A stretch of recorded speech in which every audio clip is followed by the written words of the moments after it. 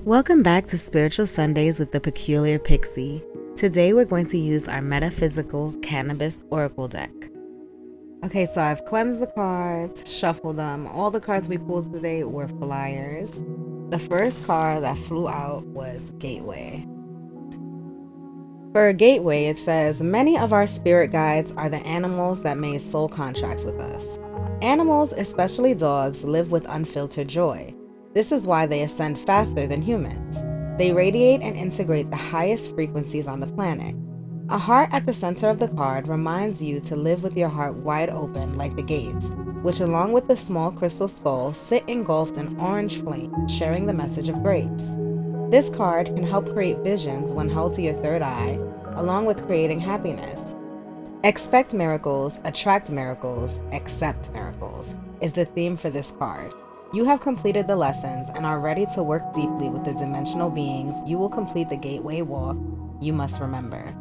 Work with Seraphinite, I'm assuming that's how you pronounce that. And the new thought pattern is, I remember the divine spark within my mind and spirit. I am always connected. Okay, so it looks like that first card is about remaining true to yourself, accepting that you can create miracles and attract miracles, that you can expect it, being connected to your intuition, being connected to divine consciousness, and getting deeper into your own connection to the universe. Next, we have Kata Marwa. Kata Marwa appears upside down, hanging from a sturdy cannabis plant root. This suggests she is channeling through her feet rather than her crown. Her hands are unseen and her face is serene and graceful. It is time to accept yourself for where you are and who you are in this life.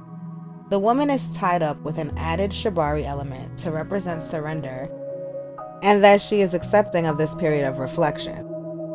Kata Marwa appears when you need to flip your perspective, stand on your head, invert, simply get upside down and then look at the present moment. Are you noticing things you haven't seen before? You are independent and sometimes that means following your heart despite what other people think of you. Kata Marwa expresses that it is okay to be vulnerable sometimes.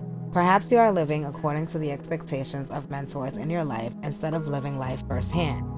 It is time to return to Sabta and take responsibility for the vibrations you're sending out. This card can also appear when you are being too hard on yourself. Surrender brings many rewards. If Kata Marwa appears for you, it is time to ask the following: can I see this issue from another perspective? So we got gateway and we have perspective. So your perspective absolutely dictates what can come through that gateway, whether or not you can go through it. At the end of the day, we have to check our perspective and make sure we're eliminating those negative thoughts, nipping them in the bud when they pop up, because we can't control every single thought that we have. So when we do have those thoughts that go against what we truly believe in, we have to make sure we can push them out and replace them with what we really need. Next and final card of the reading is Omo Oloran. The Omo Oloran stands with her guitar covering her body. The wind is carrying musical notes to activate your throat chakra through the timelines. Birds blend into the background as golden light pours from her throat. She reminds you that our ancestors delivered messages and coding into songs to free those kept under slavery, passing the ancient teachings down to those who were ripped away from their homelands. The songbird encourages you to embrace your sacred vocal cords and sing out from your heart into the space before you to call back your power.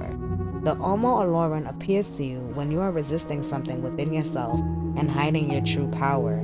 Use your voice like the birds and speak your truth. Wow, that makes so much sense. So we're definitely in the time of being true to yourself and rising above, all those things that take you out of your character, and being able to understand why you are the way you are, being able to understand your shadows and work with them, being able to use them to your advantage instead of cowering, in front of your shadows. You can actually use them. The back of the deck reads Guanguan Jimai. A black goddess emerges and she is fully in love with her sexuality, confident in her sacred power. She does not let anyone siphon energy from her. She activates the erogenous zones of those who allow their true divinity to shine through when working with creator energy. The dolphin medicine reminds you to breathe through your energetic download. This part is amplified if it appears partner with the creator vortex. We don't got that one though. The energy created by the embodiment of your sacred sexuality is a driving force and powerful manifester. Guanguani Jimai is here to tell you that you have forgotten your worth and you need to embrace your full power.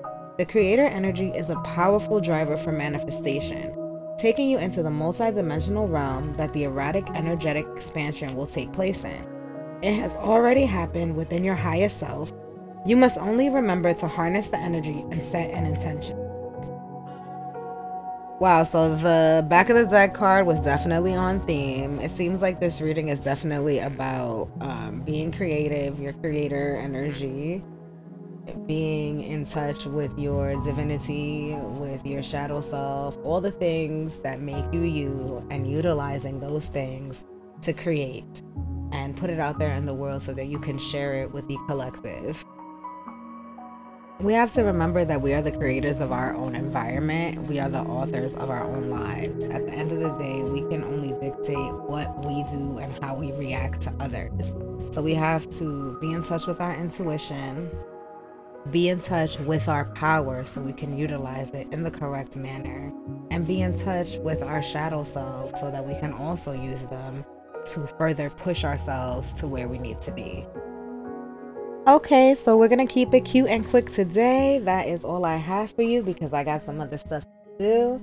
I hope that you enjoyed the reading. I hope that it resonated with whomever it was supposed to. If you would like to see pictures of the reading, that will be available on Instagram at Peculiar Pixie Podcast. If you have any questions or concerns, you can reach out to me by email at peculiarpixie@gmail.com. Hope you have a great week.